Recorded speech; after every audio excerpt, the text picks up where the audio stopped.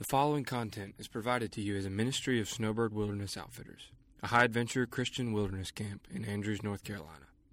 Snowbird Wilderness Outfitters exists to proclaim the gospel of Jesus Christ through the exposition of Scripture and personal relationships in order to equip the church to impact this generation. For more information, visit our website at swoutfitters.com or follow us on Twitter using the handle @SnowbirdSwo. Enjoy the message. Hello, hello. Hey, everybody. Everybody have a good afternoon? Good.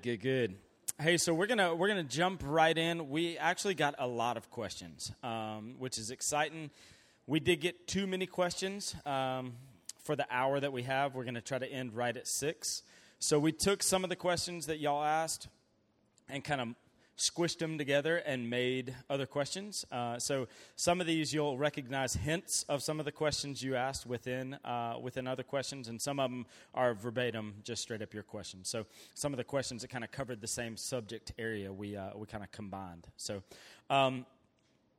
you guys know Gar. He spoke last night.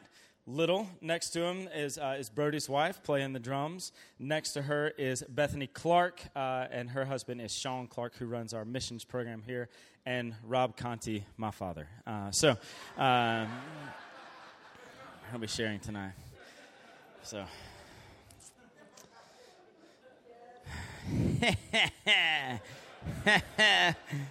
got jokes. All right, so.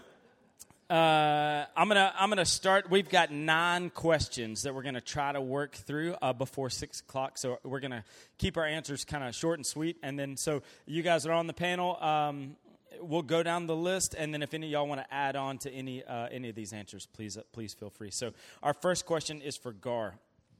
My question reads: I want to start leading my wife and kids towards the Lord, but I didn't grow up in a home like that. So where do I start? How do I start? How do I teach the Bible? What does that look like? Had several questions that kind of led into that. But I want to start leading, but I didn't grow up in a home like that. Where should I start? The first place to start is your own personal holiness. Like, that's the biggest component to leading your family well. If you're not in the Word, if you're not in prayer, then you're not going to have the wisdom or knowledge to back that up. Secondly, I would say is to serve your wife well. The picture of the marriage relationship is a proclamation of the gospel. So your kids are going to learn so much about what the gospel is and what it was meant to be by how you serve and love your wife well. So if you want them to have good biblical perspectives of what manhood and womanhood look like, then you need to serve your wife well. Next, I put have a deep love for Scripture. You have to be in the Word. In our home, one thing that's been effective for us is just setting aside time in the evening. It doesn't mean that we're so regimented that it's always taking place right on time, but setting aside 20 to 30 minutes to either memorize Scripture as a family throughout the week, just have time and study. We have younger kids, so one thing that's been helpful for us lately is Jesus' parables, to talk in parables. That helps children understand. We're able to talk through those things. Last thing I put was that to be the spiritual leader in the home, you really need to know the spiritual needs of your wife and your kids, and as they grow up, those things change.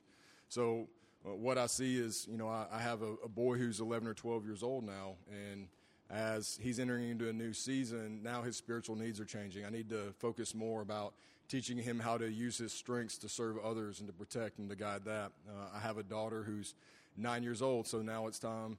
The need there is for her to start to find her identity in Christ and to shape that. And then I've got one who's 6. So with him, it's just really setting a good biblical foundation, like solid gospel truths. And leaning into those things and being intentional about them, I think, is really how you're going to change the course in the home, going from not having that background to setting up your children to have success with their children and so forth. That's great. One thing I would say, if you're just starting out in this and didn't have that template to kind of work off of, one of the things that helps me as I think about it is to have formal and informal times of teaching, especially if you have kids. So you have these formal times where you sit down and open the Word together, and then you have the informal, which is just as you're driving down the road and a question gets asked. You take those opportunities to insert the gospel as you go. So thank you, Gar. Our second question is for Bethany, and this question is from a wife, and she's asking this. She said, I'm more of a natural leader than my husband is, so how can I encourage him to lead without manipulating the situation? That was great. Okay, so I'm more of a natural leader than my husband. If you're asking this question, probably you are firstborn, and your tendency is that if you see poor leadership, you want to fix that. I'm speaking for myself there.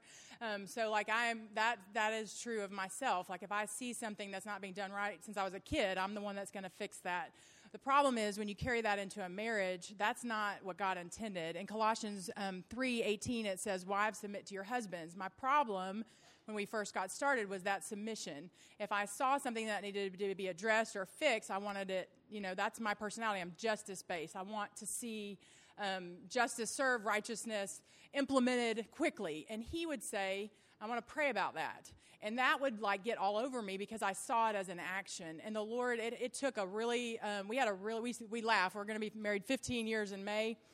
And we celebrate 14 good ones and one really, really hard one because that year I really had to just fight, really, and wrestle with the Lord because I needed to learn that sometimes just giving him a minute and let him, when he says he's praying about something, he is praying about something. And that is more powerful than anything I could say or do. And a lot of times, the thing that the Lord taught me over that year was my perception of my own ability to discern situations or that I was right in my own eyes. Now the Lord has stripped that from me, and I'm so thankful because I don't trust my own discernment. I do not. Like when something comes up, I'm like, hey, what do you think? Because I know that he prays. I know that he's in the Word. Now, if your husband is not a believer, the Bible says that you can win him if you will just chill out for just a minute and give him a chance. Maybe ask him, how can I best serve in our home this way? Studying your man, figuring out, for Sean and I, he's a steady guy. He's not all over the place. I know what to expect. But there are times in our marriage that he says, hey, don't put me on your list. I'm not on the schedule. And I'm like, oh, okay, hold on. I'm really sorry. And I have to be humble and I have to stop. He's not one of the kids. He's my husband, and I need to ask him before I move forward. But I've had to learn that because I'm going to go first, and then I'm going to see if that's okay, what we just did. And he's taught me graciously through his patience that I've got to do it the other way. If you're in an unbelieving situation, same thing. God says to submit to your husband. Now, you're going to also have to submit to God in that. Unless he's asking you to do something contrary to his word, you might need to just serve your husband by submission and just see what God does. Give him time. See what the Holy Spirit will do through your obedience. Even if you don't like it, even if it goes against, if you ask this question, that's going to bother you because you're not going to like that. You're going to want to do it your way, and you're going to want to have it done right. But you're going to have to take a minute and trust the Lord. Trust him to be your father and put that. The last thing I would say is in Genesis 3, we see that Eve is tempted there in the garden. She adds to the rules. We're going to talk about this at the women's retreat. But when she's talking to the enemy in the garden, she adds to the list of things here. She says, God says, you shall not eat of the fruit of the tree that's in the midst of the garden, neither shall you touch it. She adds to the rules. God never said that. A lot of times, women, we're deceived by our own thoughts, by our own sense of what we think is right.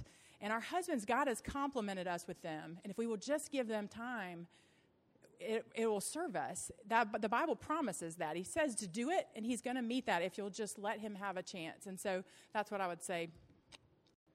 Great. Thanks, Bethany. Our third question is for Rob. How do we move past deep hurts that we've caused each other in the past? And what does forgiveness look like moving forward? And it's kind of broad, so I'm going to say some general things, and obviously, depending on what deep hurts means, it might need more attention and more specific counsel.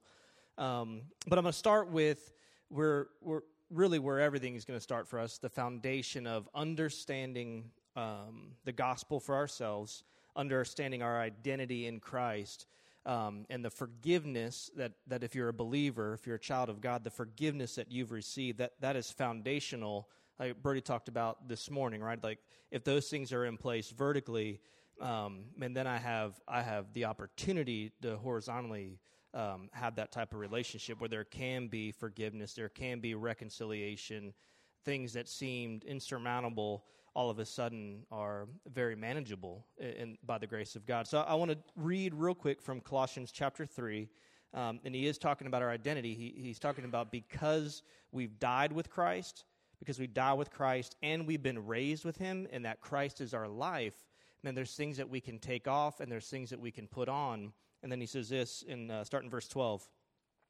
Put on then, as God's chosen ones, holy and beloved, compassionate hearts, kindness, humility, meekness, and patience, bearing with one another, and if one has a complaint against another, forgiving each other, as the Lord has forgiven you, so you also must forgive. And above all these, put on love, which binds everything together in perfect harmony. And let the peace of Christ rule in your hearts, to which indeed you are called, in one body, and be thankful. Let the word of Christ dwell in you richly, teaching and admonishing one another in all wisdom, singing psalms and hymns and spiritual songs, with thankfulness in your hearts to God. And whatever you do, in word or deed, do everything in the name of the Lord Jesus, giving thanks to God the Father through him.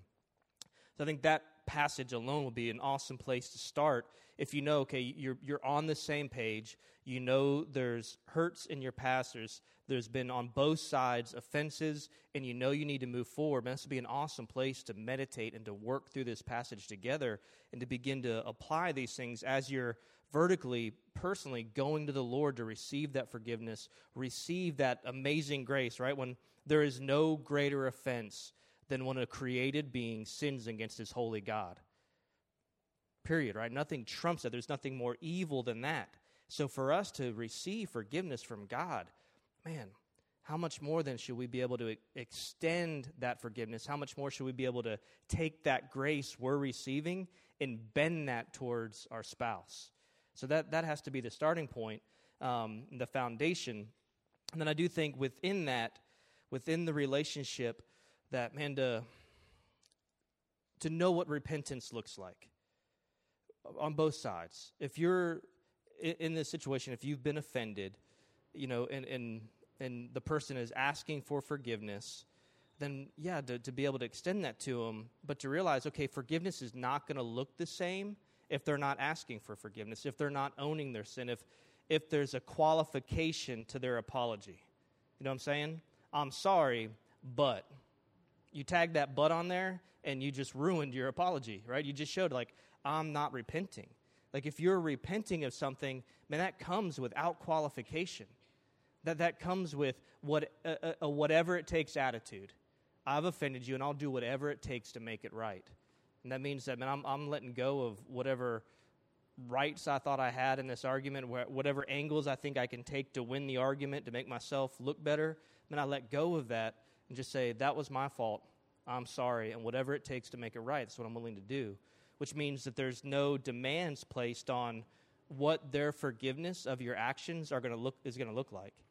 Because you may be able to forgive your spouse, or your spouse may forgive you, and it may take a long time for their emotions to catch back up. It may take a long time. They may forgive you, but it may take a long time for trust to be rebuilt. It may take a long time for them to genuinely show like they're excited that you're home again, right? That takes time and work. And if you're really repentful, you'll be willing to wade through that and to know, like, okay, I've got to earn that genuine response back. If I want to make love to this person again, like, I want them to feel safe and secure and appreciated and loved, and I don't want to rush that.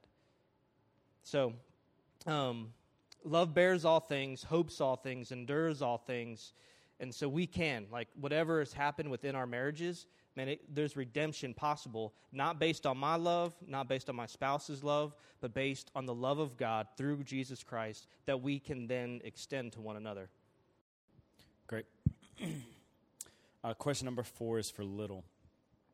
We're trying to use hospitality to reach people for the gospel. So do you have any tips on how we can best do that? So how do we extend hospitality while also protecting our time as a family? Okay, for some of you guys, you're extroverts, so it's pretty easy. You just have people in your home, no big deal. And some of you are introverts, and so having someone in your home would be like the bad dream where you go to school naked. That's me, honestly. But we've had tons and tons of people in our home ever since Brody and I have been married. But it is something that Satan does battle against, because you think about the physical force of gravity. I mean, it just brings everything to the center of the earth, and then it takes thousands of pounds for a rocket to get out of there, right? So same thing, there's like a psychological force that wants us to pull everything into ourselves, our tendencies, our home. And so we have to have the love of the Lord and wanting to share that, to be able to actually minister to people in our home. And Christ invited us into his household, and he wants to sit with us and sup with us and sing over us. So the example's there for us to follow. And so one thing that I've really have been encouraged by is people coming into our homes, whether they're like newlyweds or like just a teenage girl. But so many people doubt the faithfulness of Christ to provide a good home, a good family where the husband's faithful to the wife's faithful to the husband, the kids are actually obedient and they're not throwing stuff at each other. To actually see that, people need to see that, because it's so absent from everything that's on TV or in their schools or whatever. So just the ministry of that presence, when someone walks into your home and they literally walk into the presence of the Lord, that's ministry in itself. So don't be overwhelmed that you have to entertain. It's actually better if you don't try to impress or have an extravagant meal, popcorn and Coke, whatever. Just like hanging out is the main thing, not trying to impress, because then it basically just flops, because at the end of the night, you haven't had intentional conversation. The Lord hasn't been felt in your home because you're just trying to keep everything nice and tidy. I wanted to read one thing. It's what is strategic hospitality? It says, what I mean by this is a hospitality that thinks strategically and asks, how can I draw the most people into a deep experience of God's hospitality by the use of my home or my church home? Who might need reinforcements just now in the battle against loneliness? Who are the people who could be brought together in my home most strategically for the sake of the kingdom? What 2 or 3 people's complementary abilities might explode in a new ministry if they had 2 hours to brainstorm over dinner in my home? Strategic hospitality is not content to just have the old clan over for dinner again and again. It strategizes how to make the hospitality of God known and felt all over the world. From the lonely church member right here to a farmer in Liberia. Don't even ever underestimate the power of your living room as a launching pad for new life and hope in ministry. So just, even being strategic with it is really cool. Thinking if you know somebody who's super organizational and somebody that's real creative and is the idea guy, having those people in your home together so the Lord can create and stir up different forms of ministry in your home, and you can be able to host that in your home. And then as far as it kind of being careful with family time, if you have a couple nights set aside in your home where you have that family time where you're just hanging out, reading scripture, then maybe don't let that be tampered with. Keep those nights, maybe if it's Wednesday night, Sunday night, keep those, for your family only. But really just having people in your home and letting you be spirit-led. I think a lot of times, say if you've got issues with your teenage son and you're dealing with him, looking at stuff on his phone, or your little girl's being a brat, well, you don't want to necessarily bring somebody in that night. You might want to be able to just focus and just really work on that within your family. So you have to be spirit-led as in anything. It's just when the timing's right and all that. But I think that's good. That's good. I think so many families, there's 2 ditches on either side of the road to avoid. Like the one where you got people over constantly every night, and so you're never around your family, or the one where you're around your family every night and you never reach out outside your home. And that's probably the more common of the 2, that you're more insulated. So I really, really appreciate the thought of you have to be led by the Spirit to have wisdom on that. So thanks. So we're going to go to question number 7 and come back to your question, Little. This question, excuse me, had several questions kind of along these lines, but the question, as it's written here, reads, when should we seek counsel from outside our marriage for an issue versus protecting each other by just dealing with it ourselves. Does that make sense? So when should we look for outside counsel versus just dealing with the issue ourselves? We want to guard against just venting to friends and tearing down our spouses, but we also want to guard against enabling sin. So when do we look for outside counsels versus dealing with it ourselves? And that question's for Rob. So I would start with, I guess, at the foundation of checking your own motivation for why you would want to communicate with somebody else. I think that's an important step because, and you've probably experienced this, you've seen it, if not struggled with it yourself, you've heard somebody else do it where you maybe made the mistake of asking them how their spouse was doing, and next thing you know is you're 10 minutes into it and they're just on a rant about their spouse. And it's, if you're on the other side of that, it's uncomfortable, like, oh man, you're trashing your wife right now. And if it's a dude, like, I'll stop him, like, time out, but so what's the motivation? Is it am I simply just gossiping? Am I slandering? Am I trying to gain attention and sympathy by belittling my spouse and making myself look better?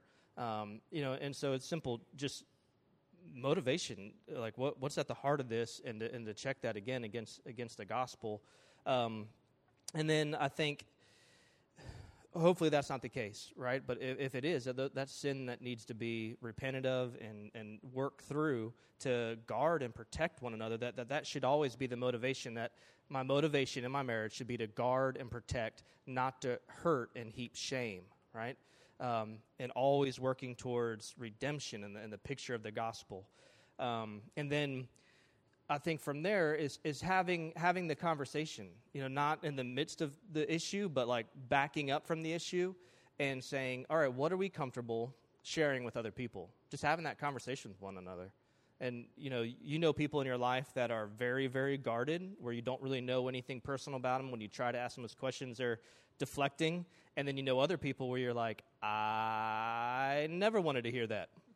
And I don't think I can ever talk to you again, right? And so somewhere in the middle is what we're all aiming for. But to have the conversation, okay, what are we comfortable saying? And then who are we comfortable sharing sensitive information with? And because, for my wife, she may have friends that she would desire to share things with, and you go, you know what, I don't feel the same. I don't, and it's not against that person, but I just don't trust this sacred information from within our family to that person. What about this person? Or what about if we went outside a little bit further to an older godly couple that's maybe not as tightly to our community to get counsel on this specific thing? And so having that conversation, just always seeking to be on the same page with one another, I think is really important. And so then from there, I would say there's a few that are just should be obvious, and I want to give you, but maybe in the situation it doesn't feel obvious, or you don't feel freedom here. And I want to say, man, if there's abuse, right, like whether that's sexual abuse, physical abuse, verbal abuse, where you're being physically assaulted, and sexual assault it's not uncommon within marriage that sexual assault happens. And if that's the situation, then absolutely you need to get help from the outside. And if in a moment of clarity in the light of day, if your spouse isn't on the same page with you on that, they want to hide and cover that sin in the sense of a fig leaf, then yeah, you may have to take some drastic steps where you say, I love you, but I got to get help. This is not safe, and this is not healthy, and you need to get outside help to bring in a pastor or a counselor, and maybe even legal help on a situation like that. Oftentimes, especially for women, right, in an abuse situation, they feel so isolated and alone, and that there'll be even greater repercussions if they go outside the home with that. But it's really the only way to help someone, would help him get over those heart issues that would cause him to do any of those things.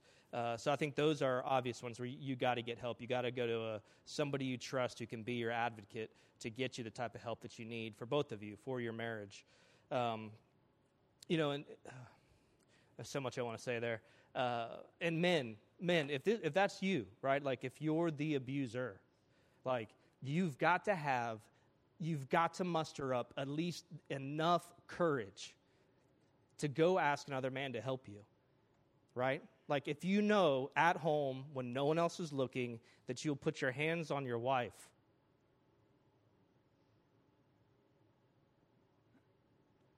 or your children, and you can't control yourself, then you better muster up, screw them on, and muster up enough courage to go outside your house and look a man in the eyes and say, I need help.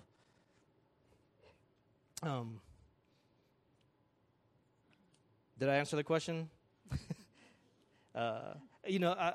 It's a big deal. It's a big deal, and oftentimes both people feel trapped there. The one being abused feels trapped, and then the one who's the abuser continues to lie to themselves and tell themselves that I will never do that again. I'll never do that again. I'll never do that again. And you lie to yourself and you put yourself back in the same situation. You have to break the cycle. You have to get outside help. With any of these questions, we're given 5-minute answers on huge topics that, for some of you, this is the last decade of my marriage, So please, let's let these be the beginnings of conversations, not the end of conversations.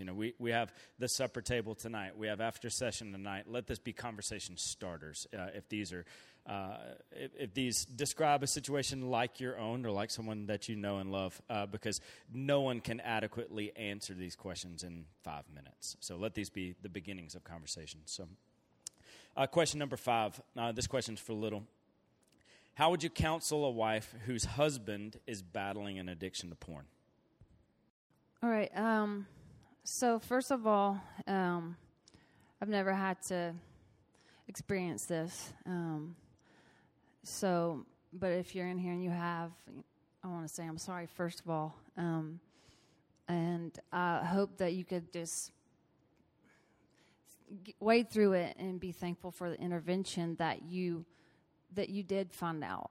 I remember a couple times, like, just having to find out something that wasn't good, and it was awful to find it out, but just being so thankful that the Lord intervened at that moment. So just fighting to even be thankful for intervention is a huge thing. I think a lot of times when a lady, from the ladies I've talked to, when they find out that this has occurred, they start sometimes they have a knee jerk and they start kind of carving like an idol out of their husband. Like, what did I do? What can I do to make him not look at this? How can I make my body look better? How can I draw his attention? And they start carving this idol that is very, very draining. And they want constant approval and affirmation from their husband, and this just puts a worse strain on everything. Your husband is not meant to bear the weight of that idolatry, but you're also not meant to bear the weight of preventing his sin. And so I have 6 thoughts that hopefully, I'll just run through them really quick, that hopefully just the Lord can just relieve you of some of their emotion. But first of all, I'd say, like, if there's pride and entitlement in your heart stirring, it's going to be a huge hindrance to the process. If you went into the doctor's office and you said, hey, I've got a fever and cold chills, and the doctor said, I'm not really sure what's going on, let me give you some antibiotic. But if you said, oh, and also got a gunshot wound in my back, that could be maybe what's going on. Oh, yeah, that makes more sense.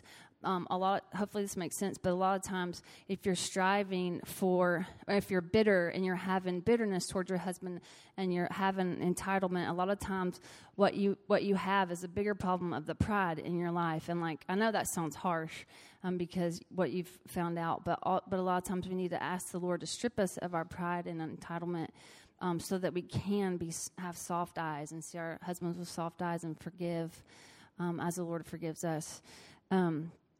So the first one is that you are not in a battle against your husband. You and your husband are in the battle together.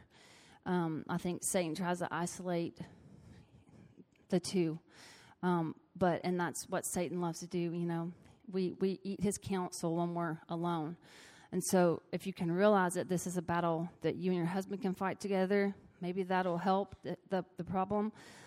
If he'll go to counseling, if he'll pray with you, seek community where you can find some people that you can trust. So that would be the first one. The second one, his sin is not your body's fault. That kind of goes back to what I was saying before. You take the most beautiful girl in Hollywood, and there is probably infidelity within her marriage at some point. It doesn't have to do with your body. And I know I've talked to a few ladies who just got consumed with working out, and whatever. And I say something real practical. Try to allow your time with the Lord, your time praying over your husband, to be way greater than the amount of time that you're trying to fine-tune your body and stuff. That's just something practical. The third one is to embrace the sovereignty of Christ and trust him for your husband. Christ, the Lord, is the Lord over your husband's struggle. If your husband will ever see the ugliness of his porn addiction, he must first see the beauty of Christ. So if you can start striving in your own walk to try to root and manifest the attributes of Christ, that patience, that loving kindness, that tenderness, long-suffering, start to grow those in your own heart and let your husband see the beauty of Christ through those attributes, I think that can help kind of shine light on his addiction also and allow him to fall more in love with Christ by seeing Christ in you. The next one is your sin of bitterness is not justified. And this is like a harsh one again.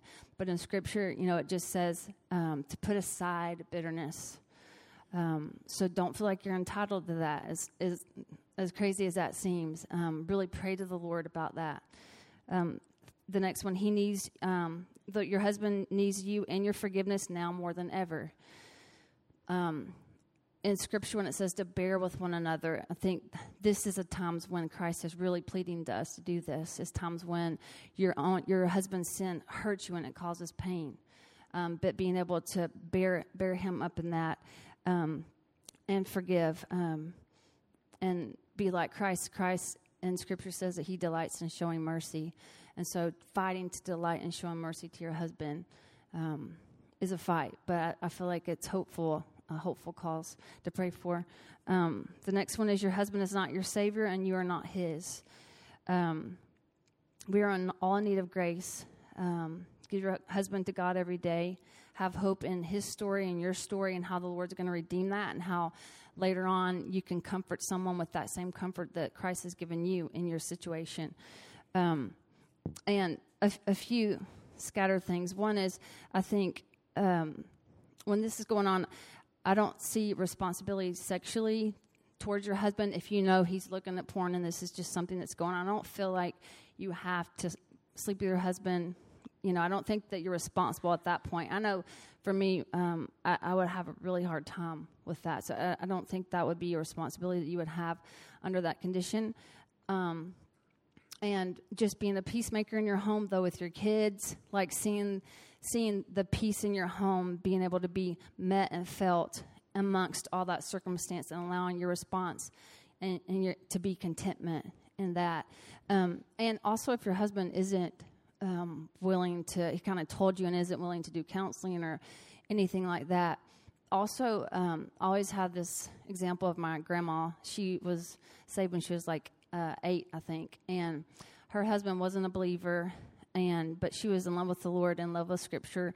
I can remember every night, she was a routine type lady. She would put the tape on her side of her hair to keep her hair to be a certain way when she woke up in the morning. She had this full routine every night, but it ended with her falling asleep with her Bible on her chest. She was in love with the Scripture and in love with the Lord. And even when she had strokes later on in life and she couldn't read well and she couldn't really process well, she got one of the Jesus Storybook Bibles and she would just look through it. And she was content like that in the midst of being married to a man who wasn't a believer, who was pretty ugly to her a lot of the times, but and she raised 2 godly daughters, and so having those type of examples of how Christ can make you content and keep you in love with His Word and His character are hopeful things. So, That was awesome. I just want to follow up a couple things. One, what Little was saying about don't feel like you have to sleep with him if that's the case, because this is a big deal. Watching pornography, looking at pornography, that is committing adultery. No qualifications, like it is adultery. To look at images on your phone of other people and to lust after them, that is committing adultery. Right? Like if I were to do that, I would be disqualified from being a pastor at the church that I attend. Like I'd be disqualified. I'd be done. I'd lose my job here preaching. Like it is adultery, and I think it's become so common that we've downplayed it, right? And it may seem like if your mind when Little said that was, well, that'll just make things worse. That's the problem. Is go back to what Gar taught about last night. Is we need a biblical view of sexuality, not the world's view where, well, it's okay if he works up an appetite over here as long as he comes home to satisfy it. No, that is not the Bible. That is not godly sexuality. That is not honor the Lord. No, all of it should happen within marriage, right? And so these are Jesus' words, Matthew chapter 5, verse 27. You have heard that it was said, you shall not commit adultery. But I say to you, I, Jesus, say to you that everyone who looks at a woman with lustful intent has already committed adultery with her in his heart. If your right eye causes you to sin, tear it out and throw it away, for it is better that you lose one of your members, that your whole body be thrown into hell.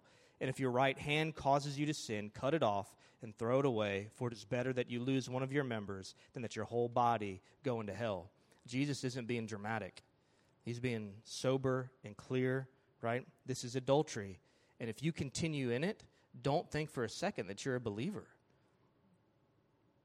To continue in gross, deliberate sin, a believer doesn't do that. That path leads to hell. So he's saying, desperate measures. Do whatever it takes to rid yourself of that. Do we need to rely on the grace of God and the finished work of Jesus? Absolutely. And then do whatever it takes to rid yourself of that addiction. And don't dare place on your wife the expectations of, well, if you met my needs more often, I wouldn't be doing this. That is wrong. That is a perversion in your heart that leads you to commit those sins. Don't you put, right, that's back to Adam standing next to Eve going, the woman you gave me, God. Don't do that. Don't heap your guilt and shame on her. Take your guilt and shame to the cross, be forgiven, and then walk in repentance, not shame. Walk in repentance. Receive God's grace and move forward. Great. So we're doing good. We got 2 more questions. Everybody hanging in there? Great. We got this question. I don't know who wants to handle it. My wife put coleslaw on a tortilla, and I don't know how I can forgive her. Anybody? Leave her.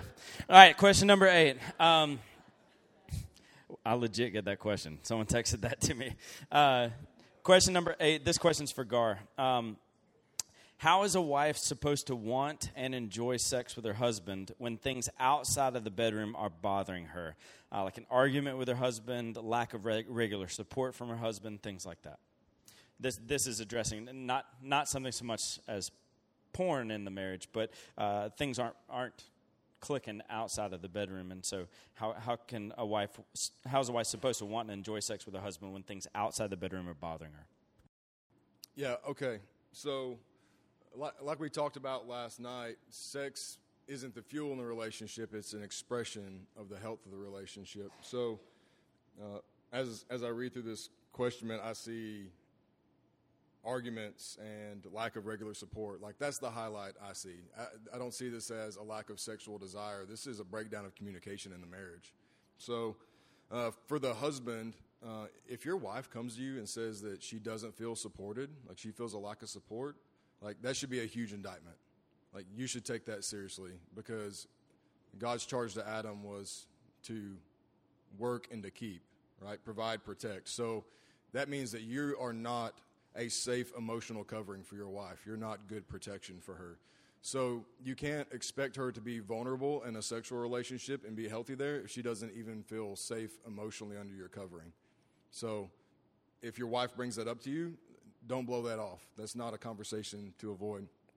But as far as the arguments go, so last night we talked about kind of the practical application. Leaving that was, I said, go to God and then go to your spouse. And the text I used was Psalm 139, starting verse 23. It says, "Search me, O God, and know my heart.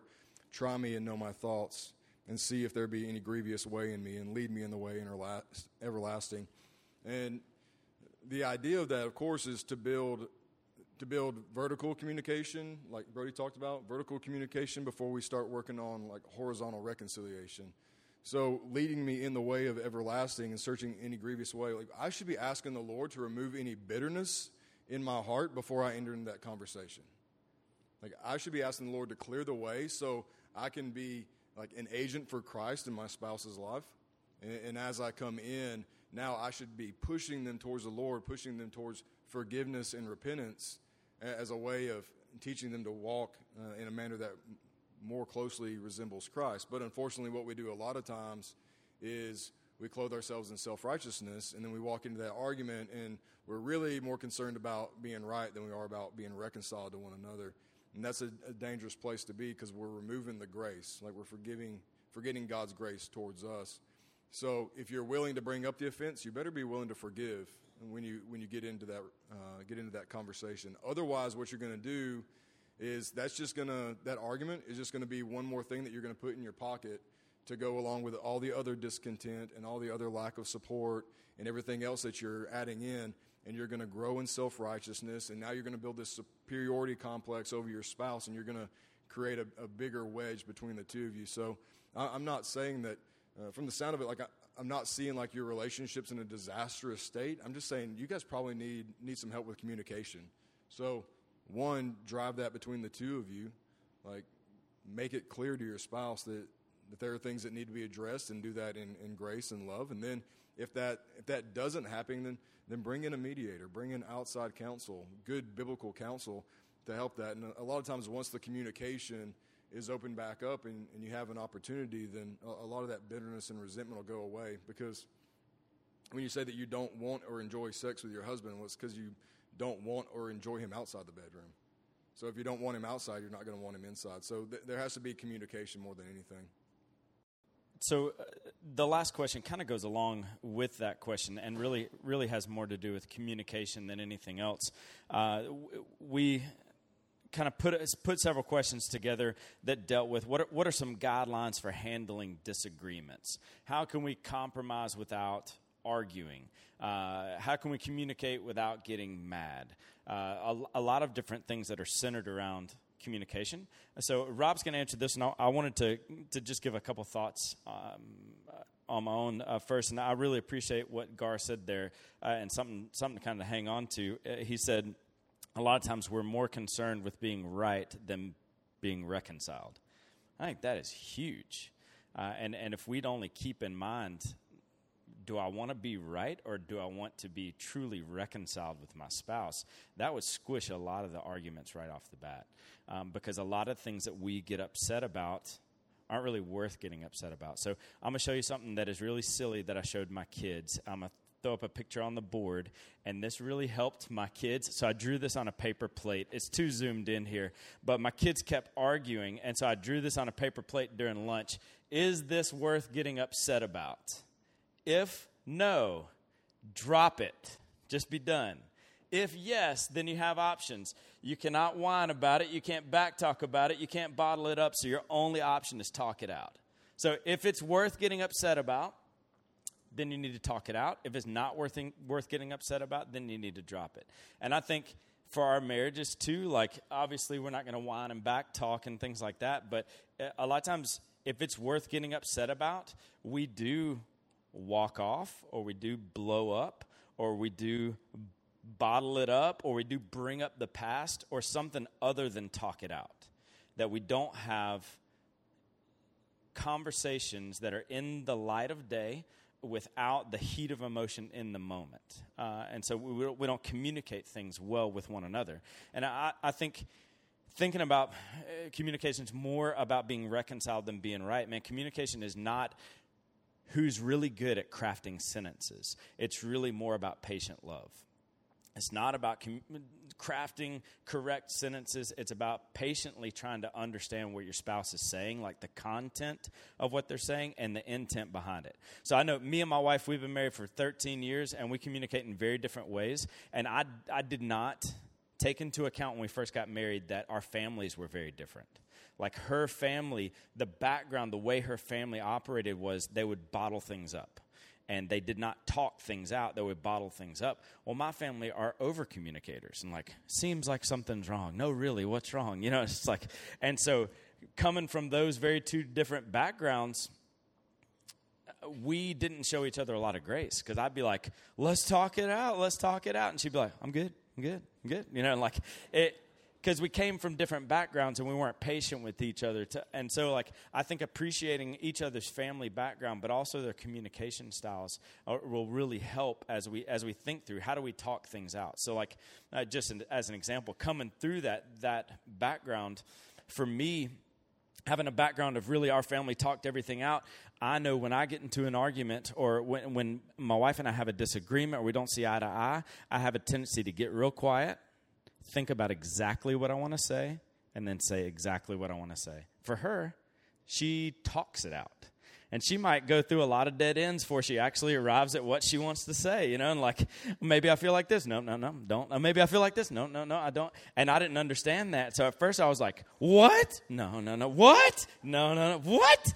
And so I think, again, like for us, communication is not about crafting great sentences, but being patient and loving and really trying to get the intent behind and the content of what they're trying to say. So when we think about, and this is just kind of transitioning into Rob's, what he's going to say about guidelines for handling disagreements, I think first we have to have the background of, do we want to be reconciled or do we want to be right? And then in being reconciled, are we applying patience and love to really hear what our spouse is trying to say? And then from that, handle the actual disagreement. So, Rob, if you want to take it from there. Man, that was all so good. That's what I was going to say. That really was that was awesome. I'm just going to give, and we're done. This was the last question I worked on, and it reveals that my brain was mushy. So I'm just going to walk through kind of bullet list what I had written down. I think that'll be the best. I want to start with Proverbs 29:11 that says, "A fool gives full vent to his spirit, but a wise man quietly holds it back." And I think that can be key. And man, a lot of times we can, if we strive for wisdom, biblical wisdom, that man, we'll learn to restrain our lips, and then there won't even be offenses. That we can if we filter things. If we filter our emotions and our initial gut reaction through Scripture and through a moment of prayer, oftentimes, we'll think that's not worth saying right now. Or you know what, I was about to take offense at something, but if I can filter it through the Word of God and extend the benefit of the doubt and think maybe that's not what she means by that. That look, I'm misinterpreting her look and bringing all this background into it. And imposing it on what I perceived as a sideways glance, which means she thinks I'm inadequate as a man and don't provide well and I'm too lazy. What? Like she was looking at the corner of her eye. And so I think just taking the time and, man, this is where meditating on Proverbs is so beneficial because it gives us these nuggets of truth that, okay, yeah, like this is common to man. It's common for us not to give the benefit of the doubt. It's common for us to be quick to speak and slow to hear, and it's supposed to be the other way around, right? So some basic principles, I think, when there is conflict, when there is a disagreement, own what's yours to own. Always see in it what's mine to own right here. I think humility and repentance are contagious. I really do. And I think if you can stop in whatever's going on, whatever disagreement and argument, if you can think, where maybe am I wrong, or how have I been harsh, or how have I made this situation worse, if you can stop and own that and just give an unqualified apology and be humble in that situation, right? It's another proverb, right? Proverbs 15:1. A soft answer turns away wrath, but a harsh word stirs up anger. man, I can diffuse so much by just saying, you know what? I responded to you. I was way out of line. I was harsh. I'm sorry. Man, that can totally defuse a situation, and now we can handle the issue with grace and humility and love, and thinking more about, okay, what I did wrong and where I can be corrected, rather than what they did to offend me and where I need to get even, right? And just diffusing it. Don't snowball issues, right? This is where a lot of times, if you're sucked into the moment, you got to be able to push back and go, okay, I'm not about to just start firing off everything that I've not liked in the past 12 years, right? Don't snowball issues. Man, deal with the one issue that's at hand. Pray for humility and wisdom. I think this point is really big. Sometimes you've got to have enough wisdom, get enough self-control, if you can feel that you're on the verge of losing it, to choose the right time and the right place to talk about it. It may not be right then. And you may need to be one of you to say, you know what, this is not the time and the place, and say, let's talk about this in the light of day. Let's talk about this when we're rested, when we both have time to pray, and seek the Lord. Again, it'll diffuse so much, and it'll stop you from saying harsh and hurtful things that you just can't take back, right? You just can't take it back. There can be forgiveness and grace, but man, once those words are launched, there's no coming back. So being able to choose the right time and place.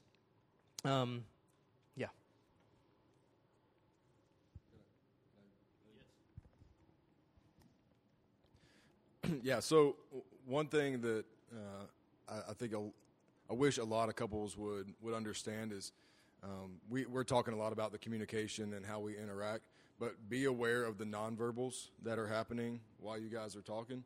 So if my wife comes to me and she has a grievance, or she just really wants to talk, but like, I'm doing this right here, like what am I communicating to my wife? That whatever is happening here is more important than she is. And even if I set it down on the table and I got it face up, and that cell phone dings and I look down while she's talking and I'm doing this constantly, I'm still saying the same thing. I'm saying, this is more important. Some of us will like mitigate that. We'll flip it over, like face down, like that's any better. We're still physically putting this between us and our spouse. So talking about like right time, right place, like creating an environment where you can have conversations apart from distractions. That way those nonverbal things don't start spinning your spouse out about where's their head really at right now. Like, be engaging with one another. Great. So if you've been elbowing each other on questions, maybe it's maybe the right time and place to talk is now. This is a unique time where we're addressing a lot of things this weekend that may be hitting close to home for you. And so maybe the most healthy thing for your marriage is for you to skip supper now and to talk things out. Or maybe that time is going to come later on, or maybe it's seeking counsel with another couple. And so, man, encourage you guys to let this be the beginnings of conversations.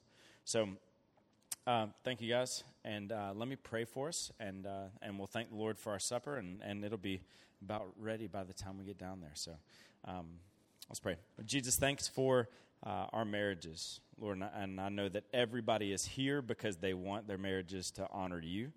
They want to be closer to their spouse, God, and we know that these are feelings that are born from the Holy Spirit, and thank you for that, God, that these men and women would dedicate a weekend to arranging other people to fill in at work and other people to watch kids and putting other plans on hold so they can focus on their marriages, God. And I pray that you would reward them with closeness with you and closeness with each other, God. And I pray that they would have the conversations that need to be had, God, that you would just open up rich conversation even at supper tonight and prepare us to hear from your word again tonight.